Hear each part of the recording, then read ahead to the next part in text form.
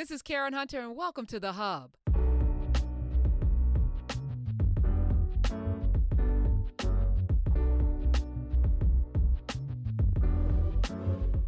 And when I have the pleasure of having Loree Favors in the house, hey, y'all. I'd like to break some things down, because what we're doing pretty much is the anatomy of planning and how you should think through things and what that looks like. What are the pieces that should go on? And this goes not just to the solving the black right. the racism in America, but something as simple as, like, how do we pay for, whatever problems we have, we need to start to attack them in such a way that solution should be the goal. Solution. All right. So I laid out, it was based on a TV show, but, there's these people. Really good one, evidently. Yeah.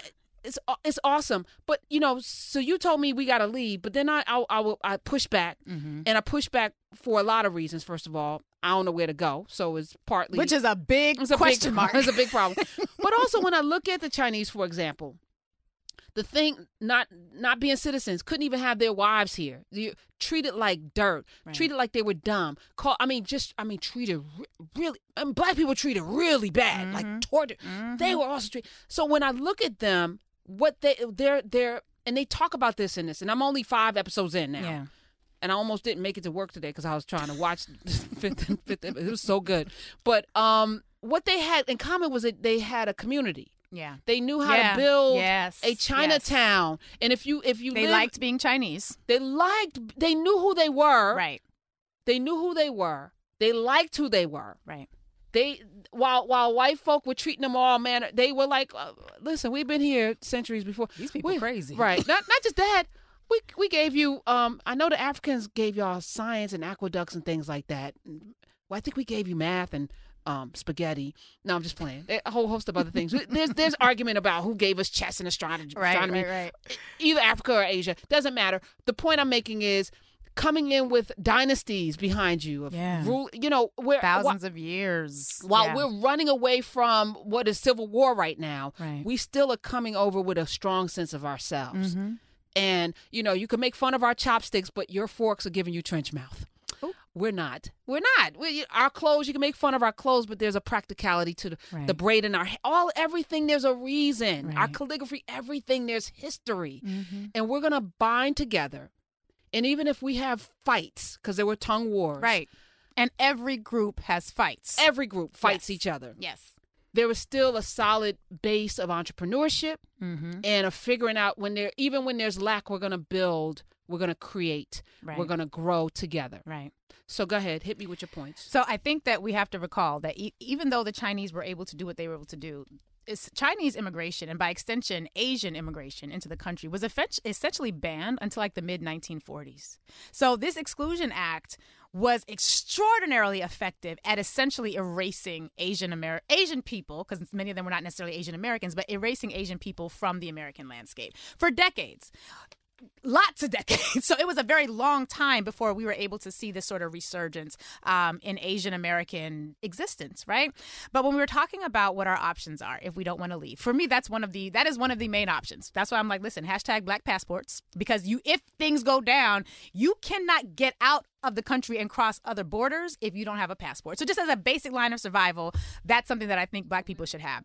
But as it pertains to other options, we could either get what we get now. Well, A was leave. Well, I'll put that to the side. Okay, let's make A get what we have now. Get what we have now. Which is trying to make it work and working towards progress, and then sort of realizing progress won't happen over here. So we scuttle over there to this issue and we try to get progress. And so we'll get voting rights in 1965, and then we'll have to defend voting rights from 1965 until like all the way 2000. But it's getting eroded, eaten away, eroded until in 2013 it's nothing.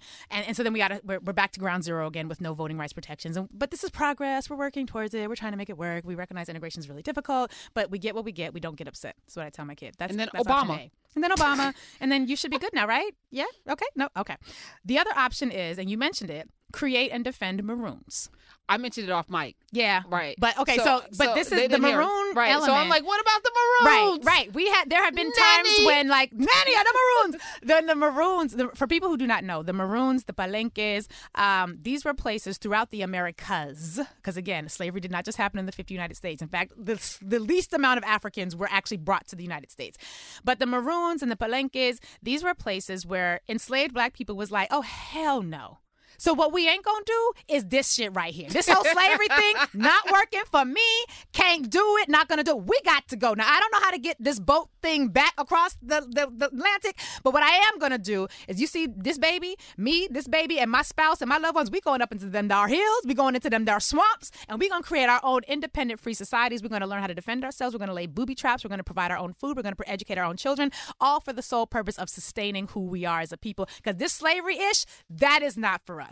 Now, most enslaved Africans were not able to do that, but there were some who could. But maroons can be very challenging to maintain. You're constantly under threat of attack. You are literally creating free spaces surrounded by hostile territory. Very precarious existence. It can be done, very highly precarious. Okay, what's the name of those people where the guy was coming to try to give them Christianity? We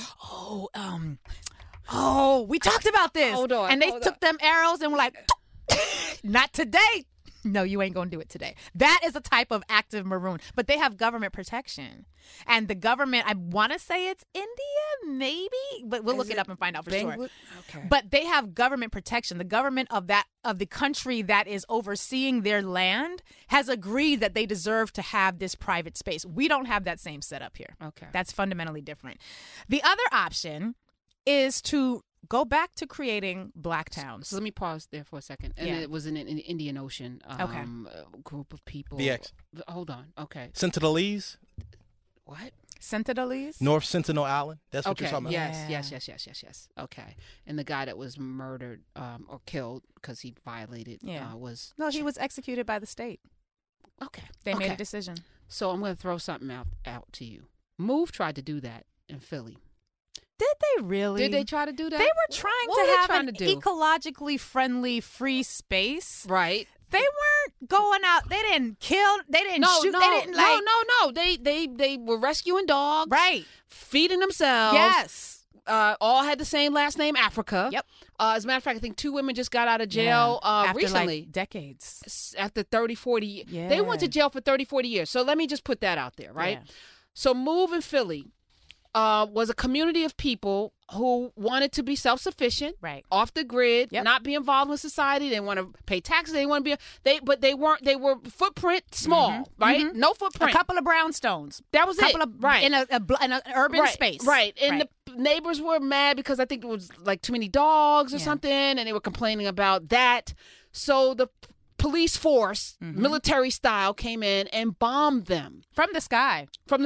But before that, a police officer came in and one guy got shot. A police officer got shot by one bullet. Move contends to this day that they were unarmed. Right. That officer was shot by friendly fire. Yeah. And as much the way, when I look at the Fred Hampton murder, all of the bullets were going in. And they claimed that Fred Hampton shot out. And he was asleep. None. He was actually drugged. Right. So let's be very clear. He was actually asleep because someone infiltrated and drugged him. There were no bullets coming out of that home, and they were not being shot at. Just like that officer that was accosting the young man with the garbage picker upper said, "You're threatening me." I see a gun. I feel threatened. So they said they accused the Move people of shooting one bullet, one officer. They claimed friendly fire. Everybody went to jail and were sentenced to murder, even though only one of them could have done it. Right. If that were the case, which I don't believe it was. Same. So that to me is why the modern day maroon is extraordinarily challenging. I was giving you help with that. Yeah. No, but that's why. That's why it's extraordinarily challenging. And then so the final option, if we're not talking about leaving, is do what every other healthy group does and create insular communities here. Because if people ain't willing to leave, integration ain't worked out so well. We ain't getting hired. They don't like us when they do hire us. We the first ones to get fired. They have to have laws to require them to interview us, to require them to hire us. Now we don't have an Equal Employment Opportunity Commission in the Civil Rights Division of the Department of Justice that's going to enforce discrimination laws. We closed down our own stores because we wanted to work for them. We left our own neighborhoods because we wanted to live next to them. We have the worst case of battered spouse syndrome of any people ever because we are so unable able to envision ourselves being successful without being connected to our abuser, it is sickening. But it is the perfectly predictable reaction to 400 years of indoctrination that says you are enslaved, so you cannot provide anything for your own needs. That's where we're at. But if we do like the Chinese, do like the Koreans, do like the Jewish community, and everyone says, well, they weren't enslaved. Duh! We know that. But what you gonna do, Cletus? You just gonna stay here with this? Like, what you gonna do? And don't tell me, well, they'll destroy us. They'll bomb us. My grandfather-in-law, Papa, what's up, Papa? Out in Sacramento, he told my husband, he was like, the way people talk, they just make it seem like every black community was just shot into disappearance. Right. He's like, the healthiest time of my life, this is Papa talking, was when I was living in an insular black community where I had options. I had the ability to walk in spaces that were healthy. I didn't fear the local black leadership. I knew who they were. Like, we act as though every place was a Rosewood. We act like every place. Now, we have to be wise because we certainly got to be able to defend ourselves. And right now, we're dealing with a reality where most of the guns owned in this country are owned by a very few percentage of very angry, racist people. So we have to be clear about what that means. But if we had employment opportunities for all of the black graduates, we would not have the black unemployment rate that we have right now. If we had pipelines of jobs that went from the cradle through college through employment in my black law firm, in your black media company, in a black hospital,